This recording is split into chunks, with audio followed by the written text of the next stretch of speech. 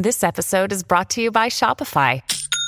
Forget the frustration of picking commerce platforms when you switch your business to Shopify, the global commerce platform that supercharges your selling wherever you sell. With Shopify, you'll harness the same intuitive features, trusted apps, and powerful analytics used by the world's leading brands. Sign up today for your $1 per month trial period at shopify.com/tech, all lowercase. That's shopify.com/tech.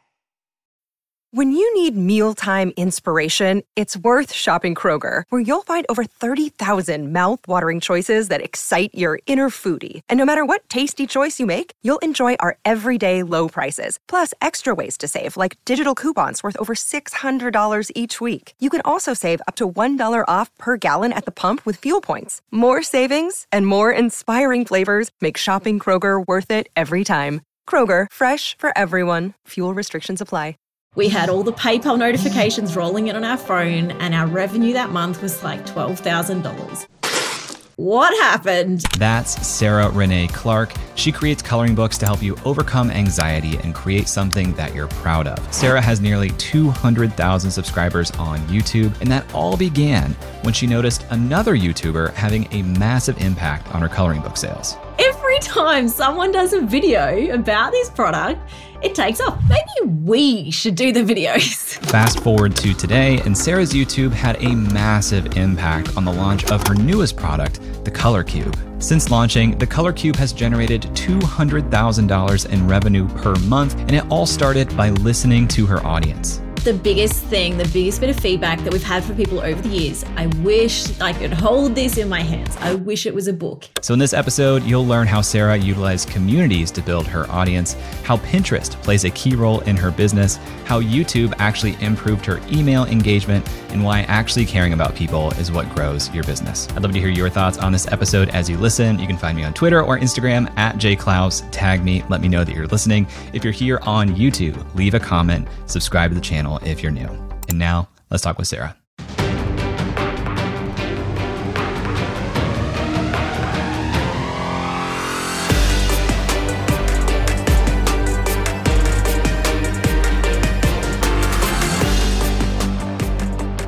When I was on maternity leave with my first child, didn't want to go back to my 9-to-5 job, so wanted to find something creative to do. I actually had a few other failed ventures first. I have a little bit of background just doing freelance graphic design, all self-taught. And so I actually tried to make an iPhone game first. It was just a fun little iPhone game. I didn't know coding, so I just kind of figured it out. And it flopped as a result, because when you want to get into that kind of community, much like any other niche, you actually need to know the community if you want support from the community. So that kind of flopped. Then adult coloring became a big craze in America all of a sudden. And I'm in Australia, but the online world makes everything nice and close and connected.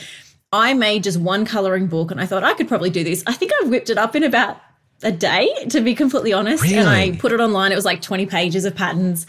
Put it online for like $3 as like a digital download.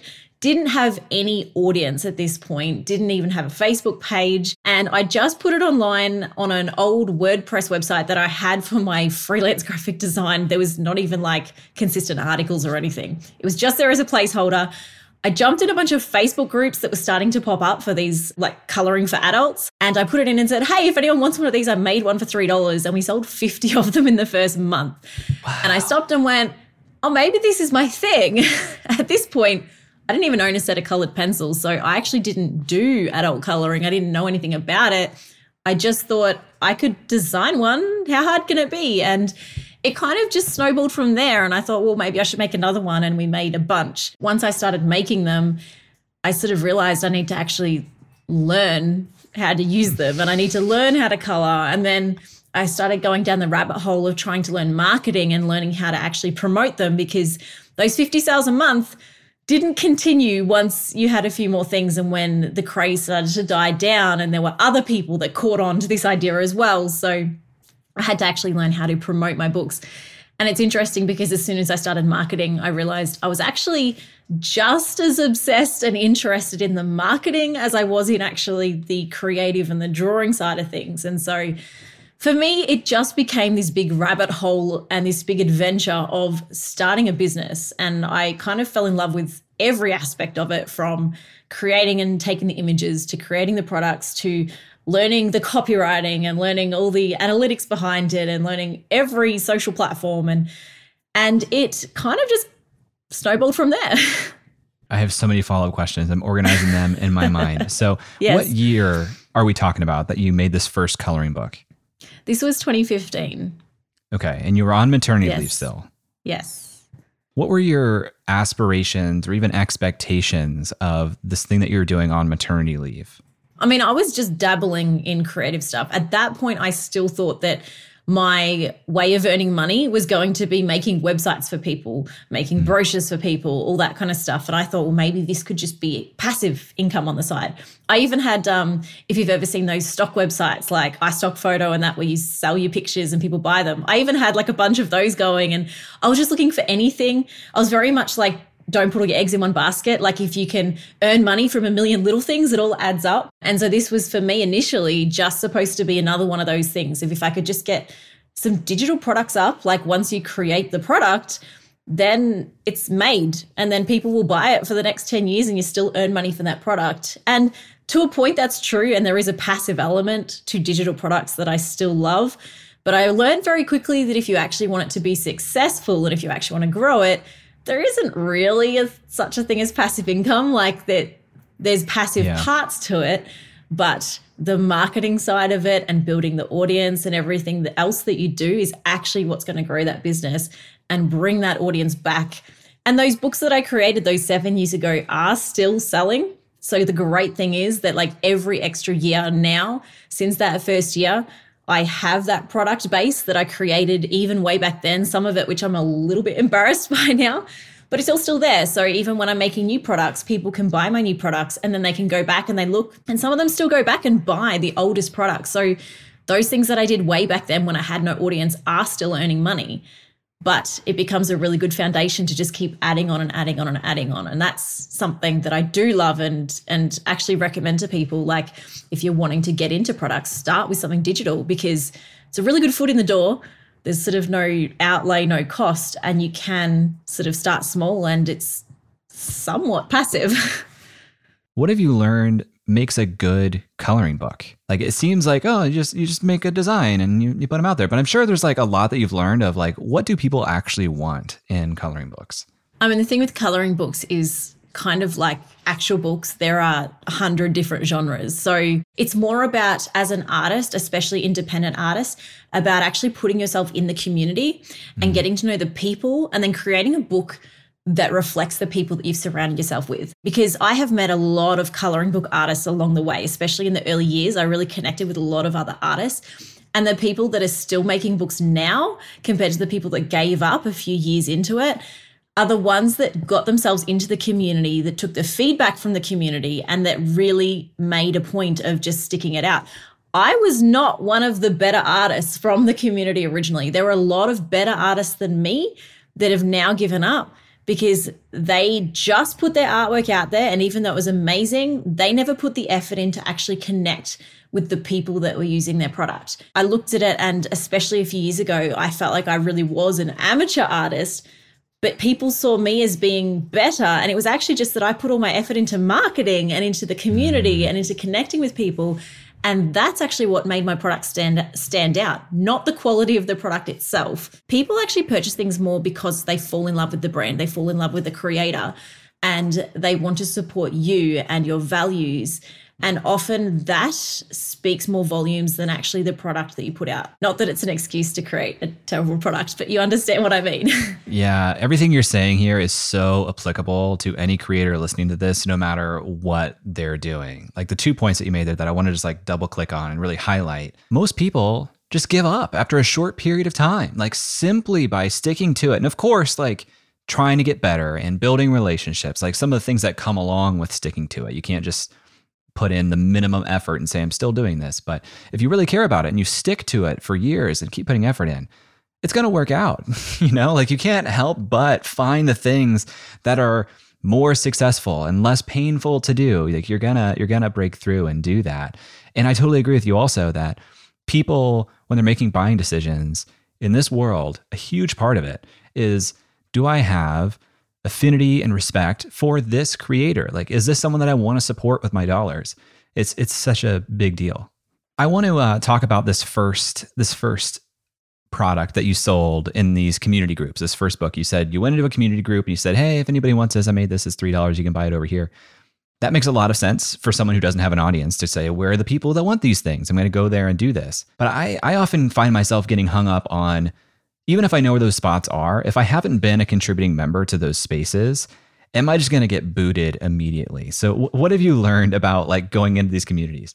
It's interesting you say that, because I think that like that was my strategy 7 years ago.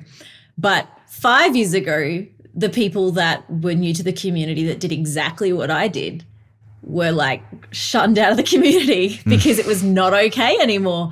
Because when I did it, no one else was doing it and it was new. And I came in and provided a resource. And I think part of it comes down to people are very in tune to working out when you're someone who wants to add value versus when you're someone who wants to sell. And it's interesting how, look, the end goal is the same. You're offering a product, you're earning money, but the heart behind it is different. And it's amazing how I don't know how to describe to someone how you can show the difference, and yet people know the difference. People are very discerning sometimes. Totally. And these days, like once people worked out that someone like me was selling really well by posting in Facebook groups, suddenly there were hundreds of people trying to sell their digital coloring books in these same Facebook groups. I, at one point at the start, I'm not anymore because as our business grows, like you just can't do some of these things anymore. But at one point I was in over 200 Facebook groups and I had a spreadsheet going. Yes. Early days. I literally had a spreadsheet going and I had written, because some of the groups started making rules that were like, not allowed to promote in here. And I was very big on, you need to respect the rules of the community. And that's, I guess, one big piece of advice for people is, if you're in a group and they say, do not promote, don't try and get around that rule and like subtly promote in some other way, because they will flag it and you'll be hated on. Like they might not kick you out, but it's a really bad reputation to set for yourself. Like people know, right? It's so obvious. So I wrote down like, what are the rules? What are the things? And for the groups where I wasn't allowed to promote, it was like, well, I'll just go and just be a part of those communities. I don't promote, just be there and just add value. And while doing that, I saw a lot of other people that would come in and just promote and just leave. We used to call them in the groups, we used to call them the hit and runs. You know, they would come in, they'd post their ad, then they'd leave. They wouldn't even hang around to reply to the comments unless it was like a question about where do I buy? And then they would just hit them with another ad. I even realized over time, especially with the way the algorithms work, even the groups that were like, we love artists, we want you to post your ads, we want you to post your links. Even in those groups, when I would post links, Facebook itself would actually reduce the reach of those. So I found that I would actually sell more books by just not promoting the books, by just being in the communities. And then for me, because I started coloring my books, I actually, even at the start, like I said, I didn't use my own stuff. I didn't color my own books. So I hired a little coloring team. I had like 12 people that were fans. Yeah, I had fans of my things. They were really good at coloring. They had all the pencils and markers. I didn't. I had like one set of pencils. I basically paid them in free coloring pages because that's what they were happy with. And so they basically just used my stuff for free, and it was just that user-generated content they gave to me with a little bit of extra permission that I could use it on my website. I would then use those pictures and sometimes post them in the group and be like, hey, this wonderful picture was drawn, like this is from my book, but it was colored by this person. No links. People would then start asking, oh, what is this book? Where is it? I love it. And that ended up being a much better method to actually promote stuff because it felt more organic, it felt more real. And I also just went in the groups and just started trying to answer questions. And it was actually through spending more time in these groups that I really got to learn what my audience needed, what my audience needed to know. And it was through that I actually started a blog on my website to try and help people. And that's kind of, long story short, the actual beginning of what is eventually my YouTube channel, because it just became about how can I serve this audience? And the more time I spent at the start getting to know this audience, that has now changed a bit where I don't sit in those Facebook groups to that level anymore. Like I've left a lot of them. I'm in about 4 now, maybe 5, because it's just at my scale now, that's just not a manageable level anymore. But I have my Facebook group now, and I still make a point of really trying to find different ways to get feedback from my community through my comments, through emails. And I really try to make a point of always paying attention to the questions asked, not just of me, not just on my videos, but actually when people are talking to each other. What are they asking each other? What are the questions? What are the common struggles that people are constantly looking at? Because you can find this stuff on Google Trends and that, but actually looking where people are talking is often a really good clue as to what is the current topic. And so it's really good if you're looking for ideas for videos, by the way, but also I would use that and I would create blog posts and I would, use that to help people. And so then I became a resource. And the more I became a resource and the more I made it my goal to serve people and help people, the more people came to me because they felt like I was there to help them. And so then selling products became easy because rather than me trying to feel like I was selling a product to people, it was like I was helping them. The selling was kind of secondary. It kind of almost happened on its own because once they come to you and can see that you help them, they kind of want everything that you have to offer.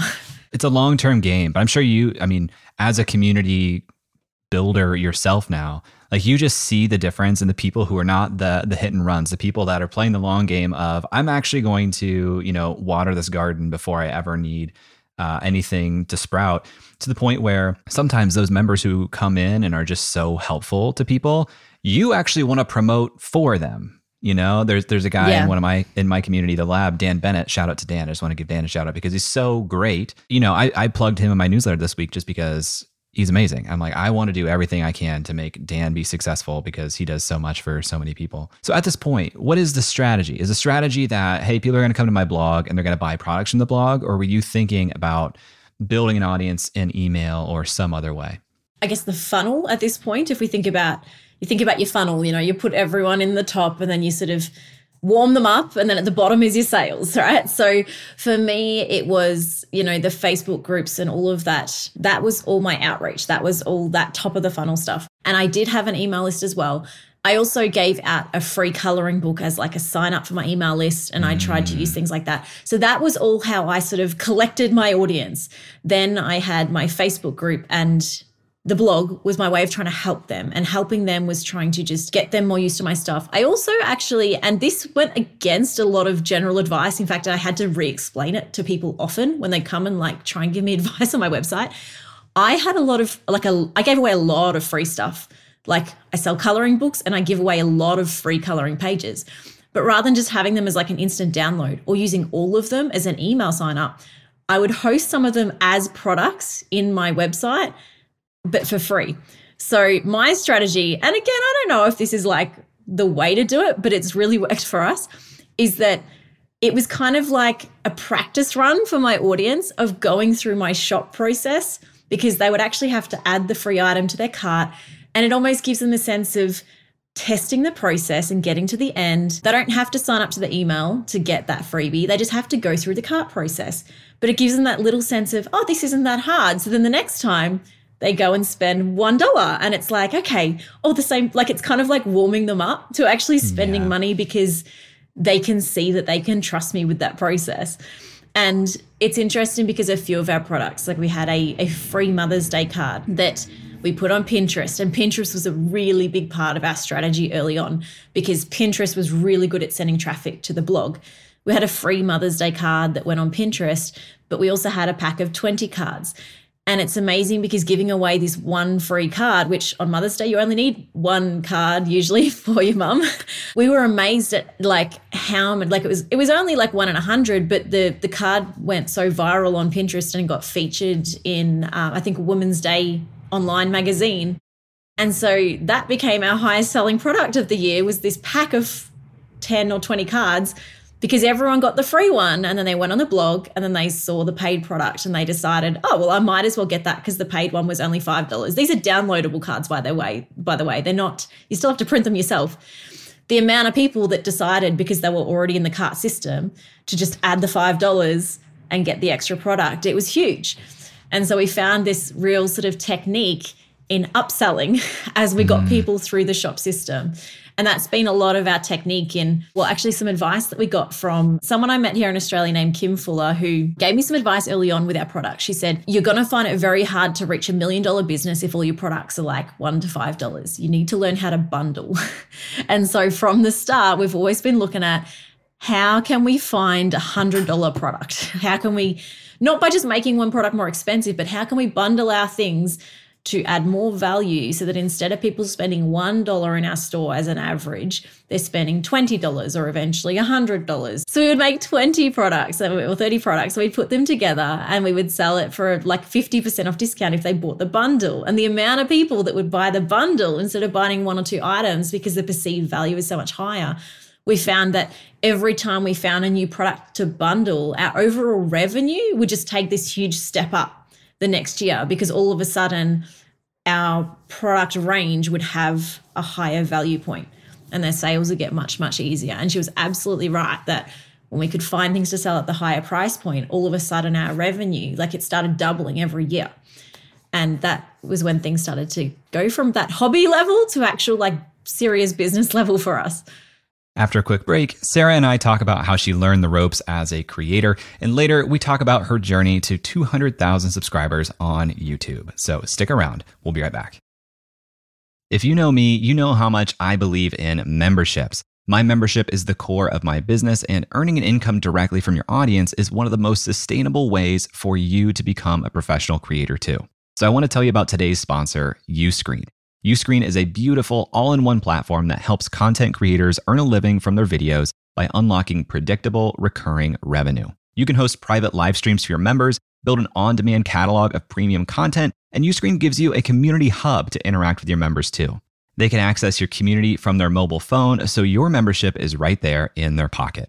With a Uscreen account, you get video hosting, an out-of-the-box website, full payment and subscription management, and plenty of third-party integrations too. And Uscreen makes it easy to get set up. You get access to powerful website themes that are fully brandable with no coding skills required. Uscreen will even provide a dedicated success manager for you. Just about anyone that wants to make money from their content can do it with Uscreen. It's perfect for coaches, authors, influencers, and entrepreneurs in just about any niche. Right now, Uscreen is used by creators in fitness, education, news, kids entertainment, and more. That includes Yoga with Adriene and Creator Now, just to name a couple. Uscreen is the platform for building a video membership site that is great for generating a sustainable income for professional creators. If you create video content for your audience, I highly recommend checking it out. If you're interested in learning more about Uscreen, visit uscreen.link/J. That's uscreen.link/J and let them know that I sent you. This episode is sponsored by BetterHelp. Last year, my wife and I started talking about her joining the business full time. This is a huge decision, not just for the business, but for our marriage. My wife, being the very smart and thoughtful woman that she is, suggested that we proactively sign up for therapy as a couple to help us communicate better before we started working together. It really helped us have better language to describe how we're feeling and listen to one another, which generally lowers the intensity of any conversation. Now, I had never been in therapy before, but here's something that I didn't expect. It didn't just help our dialogue, but it helped my inner monologue too. The way I understand my own experience has changed based on the tools that I got from therapy. If you're thinking about starting therapy, give BetterHelp a try. It's entirely online, so it's convenient, it fits your schedule, and you can be in the comfort of your own home. Just fill out a short questionnaire and you'll get matched with a licensed therapist. They even make it easy to switch therapists if it doesn't feel like a fit. Get it off your chest with BetterHelp. Visit betterhelp.com/creator today to get 10% off your first month. That's BetterHelp, HELP.com/creator. Welcome back to my conversation with Sarah Renee Clark. Before the break, Sarah was explaining her process of going step by step into this creator world. And unlike a lot of creators, it seemed like she took a lot of the right steps the first time. So I asked her if she had a mentor guiding her. I am just someone who loves learning. So when I tend to take something on, I tend to obsess over it and just nerd out and learn everything I can. So like when I decided I need to get better at copywriting, my first thing was, I wonder if I can hire a copywriter. And I looked around and found out that would cost me about $6,000 per website page. And I was like, maybe I should learn copywriting for myself. And so I would look at what courses were available and I would read every single blog post that I could possibly find. And for like a good 6 months, I would just obsess over learning copywriting. And by the end of the 6 months, I'd then just move on to something else. But like in my head, I would know what I was doing and I would feel like I have a much better idea of it. And I did it recently with negotiating. I read a bunch of books, did some calls with Justin Moore because he's the person to speak to about that. And the man. And really obsessed over learning negotiating. And then now I'm kind of like, okay, I feel like I've got that figured out to a point that I'm happy. Now move on to storytelling. I tend to just pick pockets. That's just the way my brain works. I don't know if that's actually a recommended method, but it definitely, for me, I tend to just pick something and I go all in. And I don't just read one thing. Like if I take a course and they ask for testimonials, I'm usually I don't know if I can give you a testimonial because I took your course and then I read 1,000 other blog posts at the same time as your course, because when I'm in learning mode, I can't get enough information. And I don't like to learn from one source because you don't know if they've actually got it right. You try and learn what you can, but I like to learn from 100 sources. That's just the way I'm wired. So I do see this as a trend with a lot of creators. We are very autodidactic and we just dive deep and say, okay, this is a new roadblock. I need to solve it. I'm just going to spend the next week manically, doing everything I can to learn this thing. And now I'm pretty dangerous. I'm pretty good at it. And I'll do the next thing. Yeah. I remember when I decided I wanted to learn Trello, it was a similar thing. I was like, I've discovered this thing called Trello. And then 4 days later, I was teaching a whole group of people how to automate Trello Yes. because I'd gone insane level and then absolutely mastered it in 2 days and broken the thing and hacked it. So yeah, absolutely. And most people just won't do that. There is so much opportunity if you're just willing to go a little bit deeper in learning something, because then that's also a new skill set that you can teach others. And it's amazing. So you have all of these digital products and you're starting to bundle these things. Here's a challenge that I find. If you have all these digital products, when someone joins the Sarah Renee Clark world, how do you know which product to position in front of them and when? Because it could be any one of these things. How do you help them navigate a growing catalog of things? Yeah, so that's something that is a constant thing that we have to come and revisit. Even now, I have on my growing to-do list that I want to stop and redo my website, partly because if you go to the homepage of my website, it doesn't even say that I'm on YouTube, and I've been on YouTube for 2 years and it's our main thing. So our website works amazingly, but it needs an update. And that's we're always have a million things to do. That's just the nature of the game. But definitely the growing catalog is something where it's you need to start to work out what is the journey? What is the customer journey you want people to go on? I think the best way to approach that is to start to look at who your customer is and really learning who that customer is, working out who that ideal avatar is. If you've ever talked that, for people that don't know that terminology, look up ideal customer avatar, ICA, Google it, go down that rabbit hole for a while and then learn that one. That's one worth really diving into. It's a bit overwhelming at first, but it will help you immensely in every area of your business. But that's something that I really learned who my customer was and tried to figure out, are my audience beginners? Are they someone who's already advanced at this? Are they someone who's just here for entertainment? And you might even have a split. And so then my goal would then be, okay, so maybe rather than sending them to your homepage or just to a shop page, maybe you need to work on some landing pages. One of our products that actually outsells all of our coloring books is a product that helps people choose colors that work well together.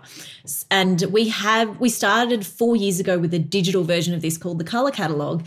And the sales of that, so for context, in the last 4 years, we've sold about 20,000 of this digial catalog. 20,000 units.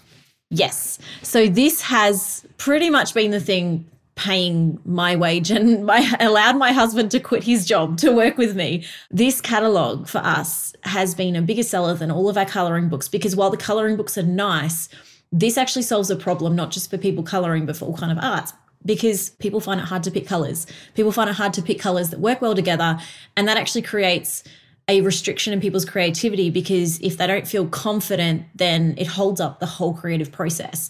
And so by us providing this tool, we've found over the past few years, it helps people so much in feeling more confident about their own work, that it's filled this gap in the market that Like there are things on Pinterest and there are things on Google that can kind of help with this, but no one's ever bundled in a product in the way that we have. And so this product for us is like if we had to pick one thing to sell our audience and they were only to add one thing to their store and leave, this would be that product. Despite the fact that like my whole channel, I mean, if you're watching this on video and you can see my wall behind me, like everything I do is based around coloring books. And this sort of almost feels like it took me a little while to accept that this was our biggest seller because it's not directly a coloring book, but I've sort of realized that this is for many people the best thing to start them with. And so we've started to position that, and we have a page on our website that is a landing page so that when we send people like from a video, for example, if we talk about that, rather than sending them to our homepage, we send them directly to that landing page for that product. From there, they can go explore the rest of our website, but because we know that's what they're looking for, if they've just watched a video about color, we send them to the page on our website about the color product. That's amazing. So you're saying you basically have like a default product that when in doubt, like this is the thing that we're going to put in front of people and kind of lead with. Otherwise, all these other things, if we have reason to believe that, you know, this is getting in front of this specific customer avatar, this is the product and this is the landing page we're going to put in front of them. Yeah. And I think if you have a huge product range, the best thing you can do is try to break it down into categories. I guess you've just got to think, if you were someone looking at your website for the very first time and you had no context to what any of this is for, how can you give people that roadmap? And the simpler that you can make it, the more likely people are going to act on it. So rather than giving them like a full-on giant, we used to have in Melbourne here, what we call the Melways. It was like before Google Maps, you had a book that was like a telephone book size of the map of the city. It's like, and you had to flip through and like line up the maps on the edge of, I don't know if you had something like that where you are, but it was like the manual book of the map of the city that you had to flip through to try and navigate. It's like, instead of giving them that, give them the Google Maps version that's like, here's point A, here's point B, here's the road that you need to go on, ignore all the rest. Like that's, if you can give them some kind of version like that, even if it's as simple as on the homepage, asking them a question of what are you looking for and giving them like 3 or 2 buttons. It's like, if you're this person, start here. If you're this person, start here. If you're this person, start here. And if all else fails, like send them to your email list as the first thing, because that should then be the thing that kind of breaks them up and divides them. If you don't have an email list, this is me telling you now, get an email list, because I mean, I'm sure that Jay has done a video. If they don't have an email list, they need to listen to more episodes of this podcast. Yes. So I'm not going to waste your time on that one. Get that email list. Get it started. Yeah. This product that you've sold 20,000 units of, I could see myself in that situation. If I have this product that's done so well for years and it's been this cash cow, almost getting like fearful or protective of it. Like, what happens if this is no longer as popular, or like some other thing comes into the market and takes it away? Do you have thoughts like that, or have you built any strategies to protect against that? Yeah, I mean, we sometimes, my husband and I, we joke. We're like, well, if all this disappears, then we can at least do this. Like, we, you know, every now and then we joke about these other businesses. I think definitely yes, but I also think that you reach a point where, I mean, we have so many other little things going at any given time that it does become a point of, we've learned so much about business at this point that it's like, if this fell apart, we could pick something else up. And our thing is like, if all else fails, we can always go back to making websites. So, you know, like we always have a plan B, but I think at this point we're beyond needing a plan B, because even if like our main product fell apart, we've got AdSense, we've got sponsors, we've got affiliate income, we've got our own digital products, we've got our own physical products. And then there's things like teaching that we haven't even gone into, you know, there's like I actually set up a whole teaching business originally that we intended to jump into that we've just put on hold completely, because it's like, we don't even have time for that. So it's just waiting on the sidelines. Like I think when you reach this point that we're at now, we actually do know what we're doing, and we've got enough runs on the board, and we've got our fingers in enough pies that we don't have all our eggs in one basket. And I think that's a really important thing. Like, I do worry when I hear about creators that are only on one platform. And I understand building one platform first. And I think that's good advice. You know, when you first start, don't try and do everything all at once, because you just end up overwhelmed. But once you've kind of mastered one platform, it is important to then spread out. I mean, like I said earlier, most of our sales initially from our blog were coming from Pinterest. When, like, I'm talking 90% of our revenue was directly attributed to Pinterest. And then in 2019, it was right when I started my YouTube channel, ironically, there was a Pinterest glitch and my website disappeared off Pinterest completely. No. Now, for context, this was right before Christmas too, which is a big sales season, so really not ideal. Now, I still had Facebook, Instagram, I had my email list, I had all these things, but 90% of our income came directly from Pinterest. For context, our impressions on Pinterest, like our reach on Pinterest, we had an audience of about 40,000 followers, but Pinterest is a little bit more SEO based than it is follower based. We had a reach of 10 million people per month, and it went down to about 100,000. So it took a dive. So you could still find me on Pinterest if you went through my profile, but I was gone from search. The only thing you could find on search was all of the stolen pins of everybody else who'd taken my content and put it. So we actually, oh my gosh, it was handy because I used that opportunity to clear out all of the stolen content from other people because my real content wasn't on there. So it was really easy to finally do all those DMCA takedowns because my content was missing. So I'm talking thousands and thousands of images directing to our website that was gone.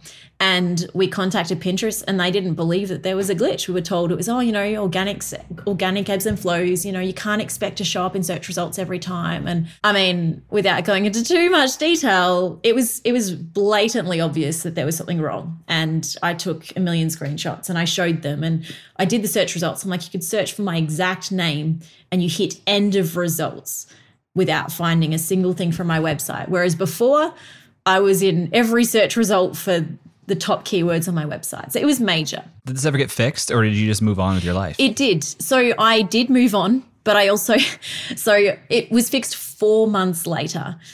In that time, I basically decided, well, if Pinterest is letting us down, I guess we're going all in on YouTube. So that was kind of a decision there. But don't know if I should say this publicly, but I'm going to anyway because yes, let's get the gossip.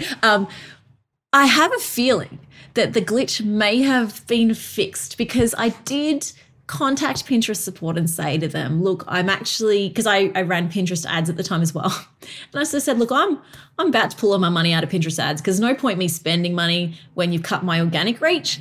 And I was like, I actually was about to up my budget because we're heading into Christmas. I might not have, but I was quite happy to if they could fix it. And I was like, if we can solve this, I will up my budget. Yes. You can get me an ad manager and I will put more money in.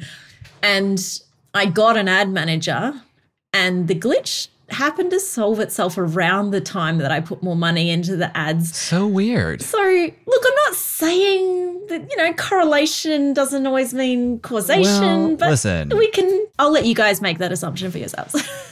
If you make a public stink, sometimes it solves it also. I lost my bag from my honeymoon on a flight, and I only found that bag because from my Twitter account, I raised a big public stink. And you know what? The social media person at Lufthansa solved this problem for me. Unreal. Sometimes there are other ways to get around customer support. And I do have to say, in Pinterest defense, I have actually since that issue had an amazing ad representative from Pinterest who I speak to once a fortnight. And she looks after my account to a degree that I am now spending 10 times what I started with because the return on ad spend that I get for my ads is so good that I put in $1 and I get $5 or $6 or sometimes $10 back on my ads. Because she knows what she's doing and she talks me through it. She answers all my questions and she gives me such confidence in spending money with Pinterest. So a huge shout out to the ad rep team, at least here in Australia, in Sydney. So that is a big positive for me that came out of that because I might not have even gone down that path if not saying that the glitch is okay. That was terrible. But I do have to say that for anyone working with Pinterest ads or thinking about it, I would definitely try and get yourself one of their ad reps. I don't know if I've just gotten really lucky and got a really amazing person or if that's a normal experience, but I was really impressed. I am so unprepared to talk about Pinterest, but I do want to ask you, how much of your business would you attribute to Pinterest, and what does that look like? I think early on it was so much of, like I was saying, like it was 90% of that revenue for such a long time. Now a bit less, like and I think because the algorithms, like everything change, I think now Pinterest for me, it has never fully bounced back from when I lost it for that time. I don't feel like it's as easy to grow on there now as what it was when I was on there. And I think all platforms go through that, right? There are people on Instagram that got their 100,000 followers really quick, and then the rest of us like, how do I get my 10? They all go through that. So I don't know if I just got lucky, or like I at one point even have an ebook. It's still available somewhere on my website on how I grew on Pinterest, but I don't know if I'd necessarily suggest that advice for everyone anymore.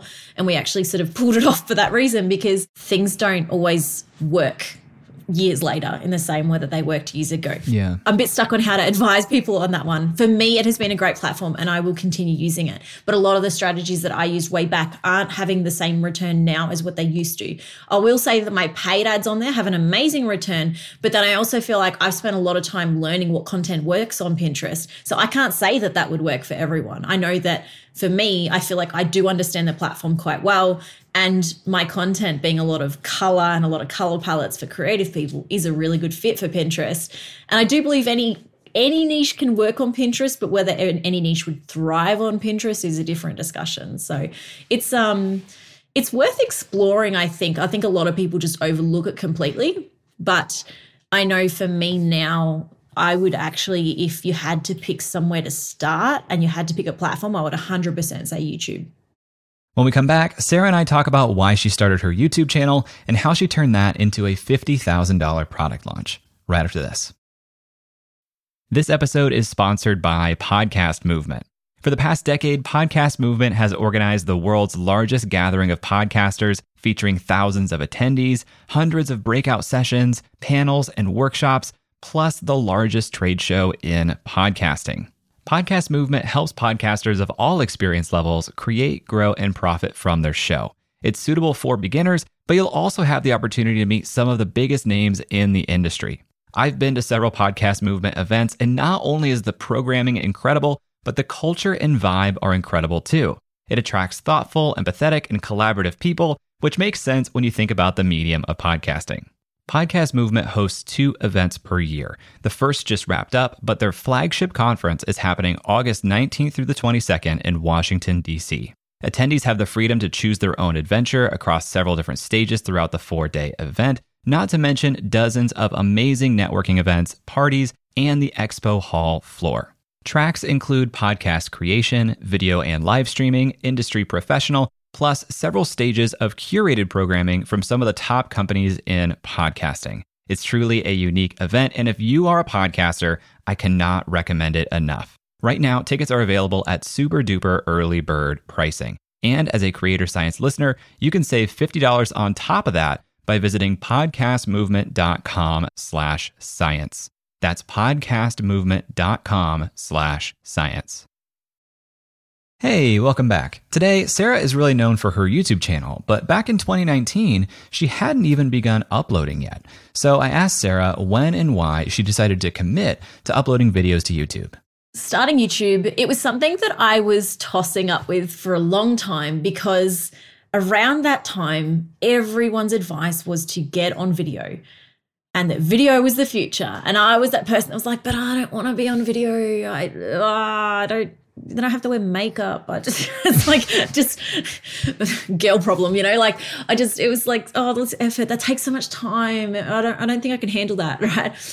And I didn't feel confident on camera at all. I actually started in like my Facebook group just doing some live videos, and it was interesting because I noticed that when I did videos, people really connected. We started just doing a few videos and that, just testing the waters, knowing that video was the future, but not really feeling confident in ourselves. But with this digital product, the color catalog that I mentioned earlier, we were sending that at that point to other YouTubers, and they were affiliates of ours. So we were doing affiliate marketing, but we were the product paying affiliates. And there was one person in particular, so a little shout out to Color with Claire, who is also in the coloring book space.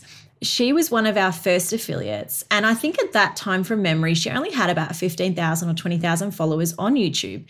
And she did a video of the color catalog right when we launched it.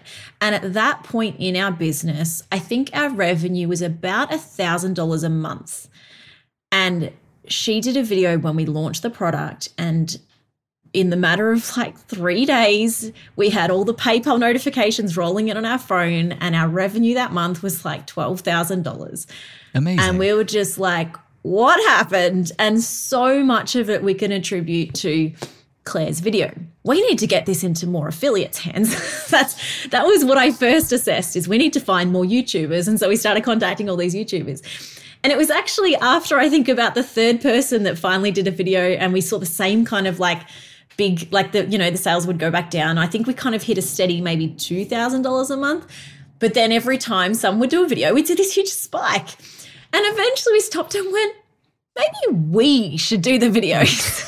Every time someone does a video about this product, it takes off. What if we were to do the videos and we were to do just tutorials, because we already kind of did them on the blog.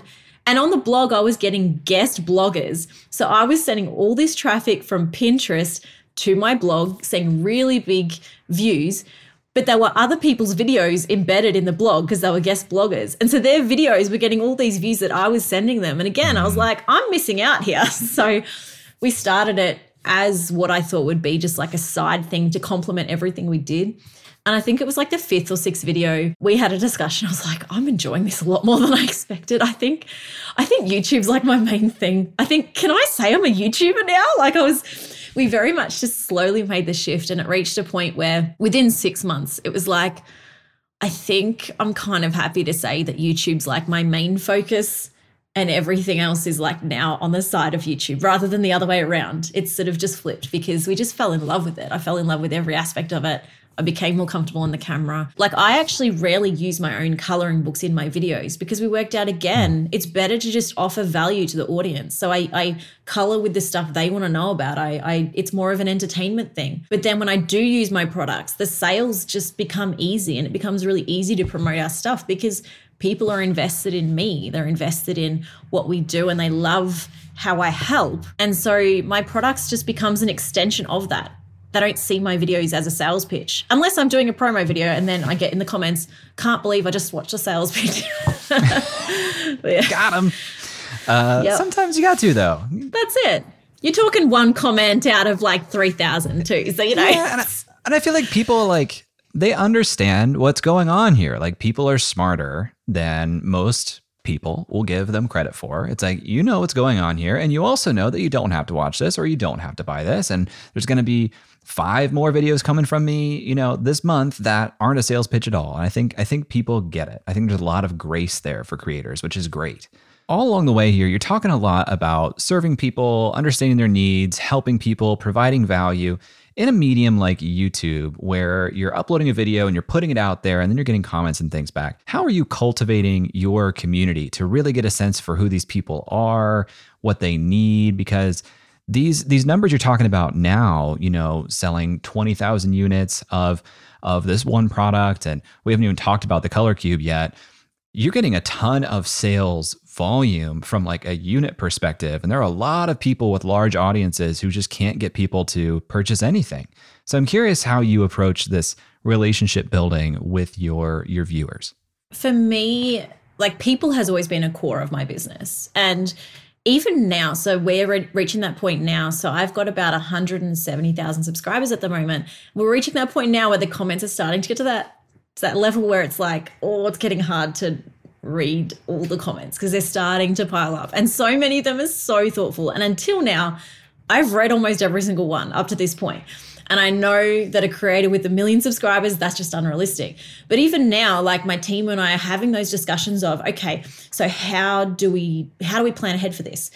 And our planning ahead is not just at some point I'll stop reading the comments. It's like, what can we do to make sure that I am still accessible, that I'm still connected to the community, but that I don't get overwhelmed? And that is like the balance that we are constantly trying to find. So like, we have an email address where anyone can email, and we have it set up through a help desk system. So it doesn't come directly to me, but it goes to a system, and we make sure that someone on my team reads every single email.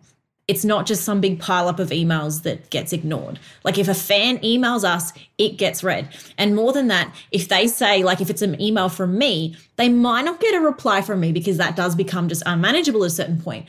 But that will get read and replied to by my team. And one of my team, so Kristen, who currently manages all the emails, puts all those emails into like a readable document or a spreadsheet so that I can still read them all, even though I can't reply. But it does also give me a chance that if there's one that I really need to reply to, she'll then go, okay, you need like this one specifically reply. But it's like, so I actually still see those emails and still read them all, but it's just more of a, like we're trying to make it manageable so that I can still be a part of that and still be true to my audience and say, yes, I am still reading all those emails.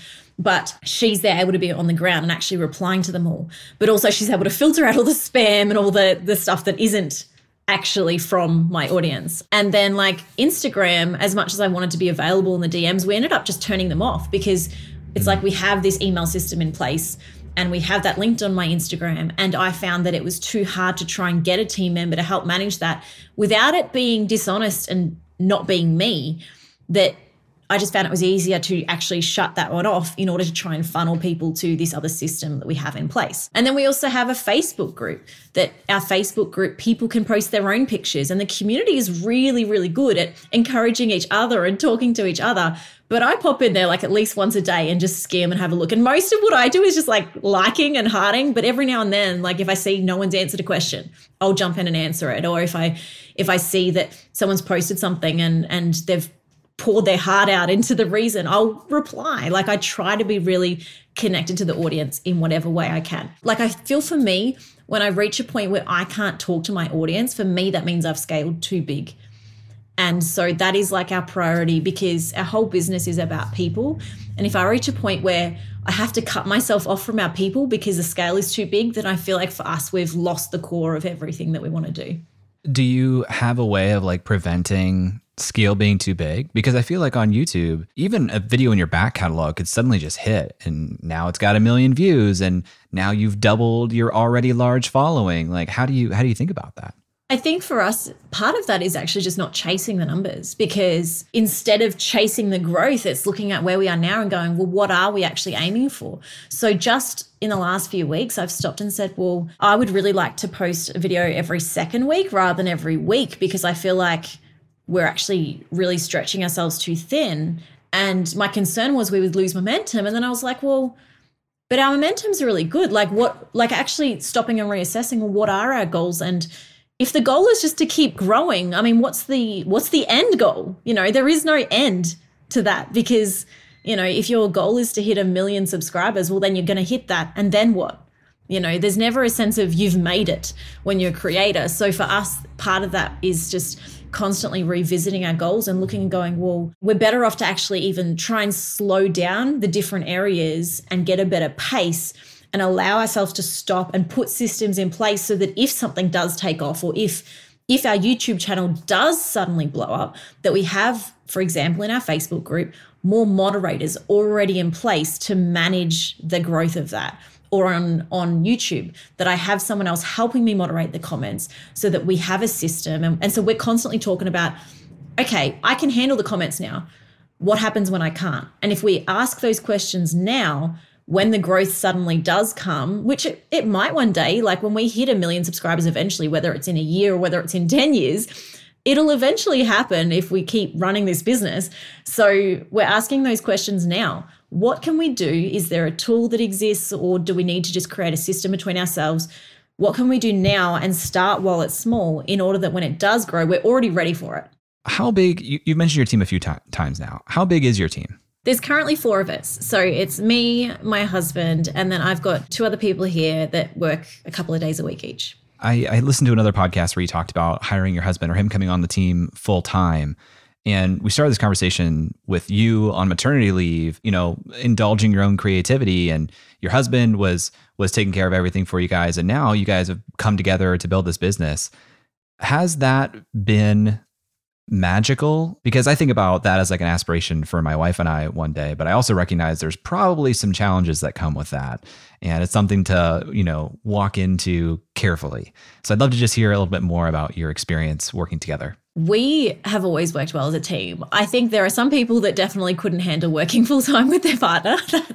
But we're very lucky that we've always worked well as a team, and we have very complementary skills. So like I tend to be a little bit more of the creative thinker, and he tends to be more of the technical thinker. I tend to be more like big picture. He tends to be more details. And even back when I was like making websites, I'd like do the pretty stuff and he would do the making it work stuff. So our skills have always complemented each other really well. Even now, I'm on the camera, he's behind the camera. So we are in a very lucky position in that sense. And even before he was working for me, he would come home from his full-time job and would spend hours doing things for the business. The hardest thing with the transition, I think, was giving up the stability of a 9-to-5 job. And I actually think in some ways for us going through COVID actually helped with that, because COVID obviously was a very difficult time. So I don't want to downplay that. But at the same time COVID hit, the business was actually, it was the tipping point where all of a sudden my income went a little bit above his income. So there was a little bit of almost a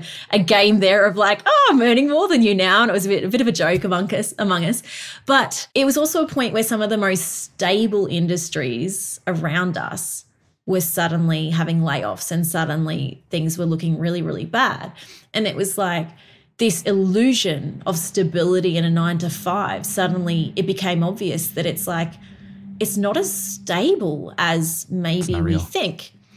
And I think that was probably the biggest thing that kind of changed almost this mindset toward, because I think at that point, and we tend to be we're not big risk takers. I'm probably more of a risk taker than Shane is. So I was always like, when are you going to work for me? When are you quitting your job? And he was like, 6 months next year. I was probably ready for him to jump ship like a year earlier than he did and just take the risk and go for it. We'll be fine. Like, what's the worst that can happen, But he needed a bit more time, needed that process. And working from home during COVID, I think, was also a little bit of a helpful transition for us, because he was already home, which for one freed up that what was about a 40-minute drive for him to work each day, so an hour and a half extra that he could work with me. And that also meant that he got used to the environmental change, because I know for me, going from a 9-to-5 job to going to be working by yourself for me at home is a big shift, even emotionally, because you've gone from being among other people and you've got that motivation of the people around you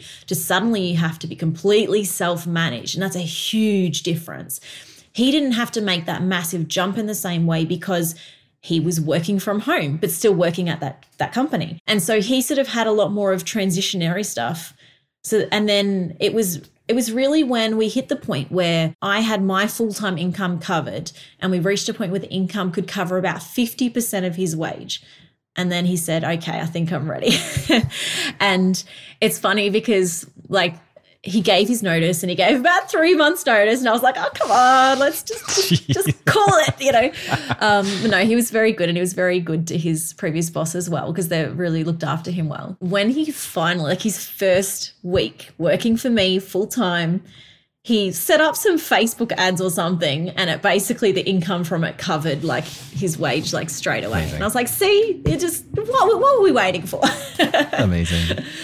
That transition is definitely a hard transition. And I think the biggest thing is it isn't the same for everyone. Well, it really is that whole you're not going to cover your wage until you take the risk and jump out. But then you just see so many people that take that jump way too early and then end up broke. And so I think it's just something that is individual. And I think he could have left earlier than we did, but then I don't think we would have been comfortable because we would have been under financial pressure and we had kids. And that wouldn't have been right for us. So we actually waited a lot longer than what we could have. And I think that was probably the right choice for us, because it meant that he had time to get more comfortable. The one thing that we didn't talk about at all is the Color Cube. Why did you decide to build a physical product? I would just love to hear a little bit about the experience of making this physical thing. How long did that time frame take? What was the decision to actually do it? Because it seems like such a new, inaccessible thing to me. And what has the launch been like? I'll leave that all open-ended just to hear a little bit about that experience from you. we had the color catalog, and that, like I said, we'd sold 20,000 of this item, and it was our most popular item. But the biggest bit of feedback that we've had for people over the years, again, because we just listen to our audience and listen to that feedback, people kept saying, I wish I could hold this in my hands. I wish it was a book. And we knew that if it was a book, if it was physical, we would probably sell more. But as anyone who's dealt with anything physical knows, anything that's a physical product, there are just so many more risks. There are so many more variables. It's a lot harder of a thing. In the past, we'd actually tried to do some print-on-demand products. We tried the merch angle. We did some cute mugs and tote bags and stuff like that because we thought our audience, they don't want T-shirts. They'll want, like stuff they can use with their coloring. And it flopped. We sold like 3 or 4 items total, 1 at the launch. It was just like an absolute waste of an effort, and it was so disappointing. So that was a flop. And I'm glad it was print on demand because then it was like it didn't, no risk. And my coloring books, like I get them printed through Amazon so people can buy them as a physical product. But again, that's all print on demand. So we hadn't really for many years gone into physical products, except that a few years ago, I started making another product called our coloring planner. And we realized with that being a planner for that audience, it needed to be a physical product. So that's actually what our first physical product range was. We approached a company in America and found an American manufacturer because that's what, even though I'm in Australia, most of my audience and most of my customers are in America. So we found an American manufacturer. And I remember that process being really tricky at the start because we didn't know how many we might sell and we didn't want to spend a whole bunch of money. So we were looking at printing like 300, which is a really small run. And like, we didn't know, like, that's probably too small of an amount to get printed in China. And if you print them in America, it's like, I'm not in America, so I can't go checking samples or anything like that. We eventually found a company that could do it, but printing a small run like 300 meant that by the time you sort of get your prototype and get everything done and try to sell it at a price that isn't just like a crazy expensive price for your audience, we broke even on that first run of 300. And that's also because we sold a digital option that we bundled together, again, bundles, to try and help cover the cost. And so basically with the sale of the digital and everything else, we just covered our cost of manufacturing. But I was okay with that because I knew that this was dipping our toes in. And I was like, as long as we don't lose money, we're okay. We did that a second year. So we've actually done this for 4 years now. So 4 years ago was when we did our first physical product. That's how long it's kind of taken us to really sink our teeth into this physical product concept. We did it a second year with the American manufacturer again. I think we did maybe 500 planners that year so that you get your costs down a little bit. I think we broke even but made a little bit of profit. But we also sold out that year. And so that was like, great. We sold out the product. You get a little bit of people like that whole FOMO of like they missed out. And so it was a bit of excitement. And then the next year was the year when we actually had our YouTube audience. And so when we started YouTube, everything else kind of multiplied. All of our sales multiplied. Our email open rates went from 20% to like 50%. Everything changed when we put ourselves on video. But when we did this one the next year, we actually had a bigger number. And it was actually a company, they were from China, but they actually approached me like a cold email, which I would normally avoid. But they approached me and I noticed that they were the manufacturer of another company whose planner I really liked. And I was like, maybe we should get a sample from them. And so I got them to send me a sample of a planner they'd done. And I really liked it. And it was really good quality. It was actually better quality than the American one we were getting made. And so we got them to make up like a full product prototype. The previous year we had actually done our stickers in China. And because of a miscommunication, and this is actually the downside of dealing with manufacturers, especially if you're dealing with manufacturers in China, is you have to communicate everything really clearly and get samples of everything. Because we wanted coloring stickers, so we wanted a paper sticker, and they misunderstood that as writable paper, being you can write on it with a biro. So we got them and they were like a glossy paper, which you can't color in with pencils. So we had to throw away like $2,000 or $3,000 from our cost of stock and get them reprinted. And I was able to get a little bit of money back after like really arguing with the manager. But we lost a lot of money because they were like, oh, you want extremely writable paper. And I was like, I asked for a paper sticker. What do you know, because I didn't get a sample. So lesson there, when you deal with Chinese manufacturing, get samples of everything, right? So we've made a mistake there. But anyway, we have now found this manufacturer that we were really, really happy with. And after doing another run of the planner, and we were so happy with that we had the conversation early this year and said, I think we're ready to finally print our color catalog book.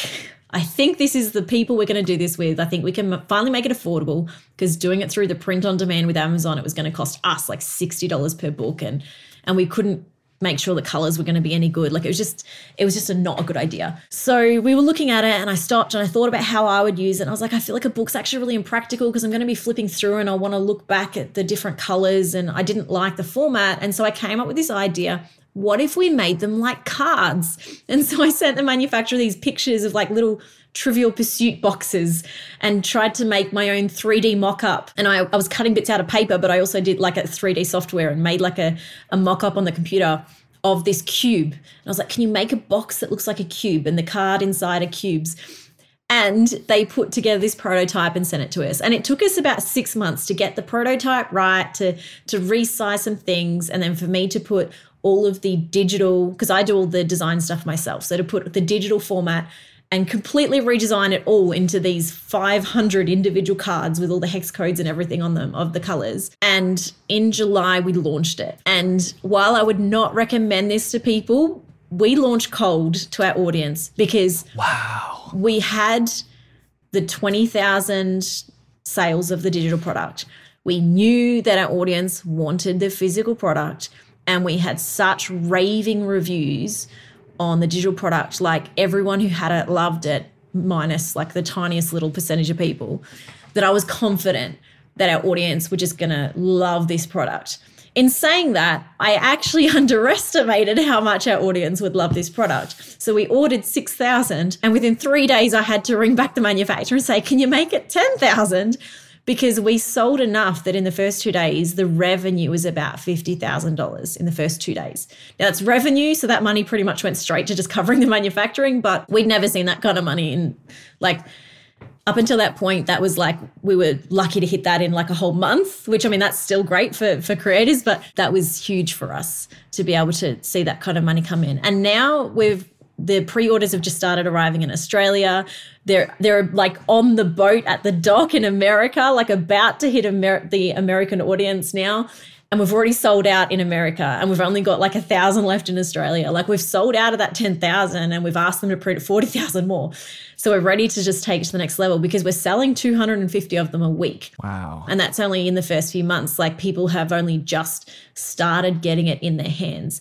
And the excitement and the hype from our audience and the interest from people that didn't even know who I was until they've seen this cube in like a Facebook ad or on Pinterest or in someone else's video, like it's blown us away, because this product it meets the need of our audience. And it has been, as much as it's brand new and out of the blue and only a few weeks old, this is the product that's kind of come from that back in 2018 when we first created the first digital product, that came from the need of our audience who said, I need help picking colors. It's become this development from now. I've got it here. I don't know if you can see it there. Yeah. So this is the cube. And so, yeah, so people are just loving it. And we had, on the weekend, I actually went to an expo, and I went in person and sold it in person, and actually met some of my audience for the first time. And I had people that would come and they'd be like, what is this? And they'd buy it. And then they would come back with 3 friends, and they would be there and they would sell it to their 3 friends. And I would just stand back and be like, okay, you do it. So yeah, it's been a really, really popular thing, and a really good, exciting experience for us to just see how our audience has just taken this on board and just even championed us and come behind us in just celebrating this whole experience.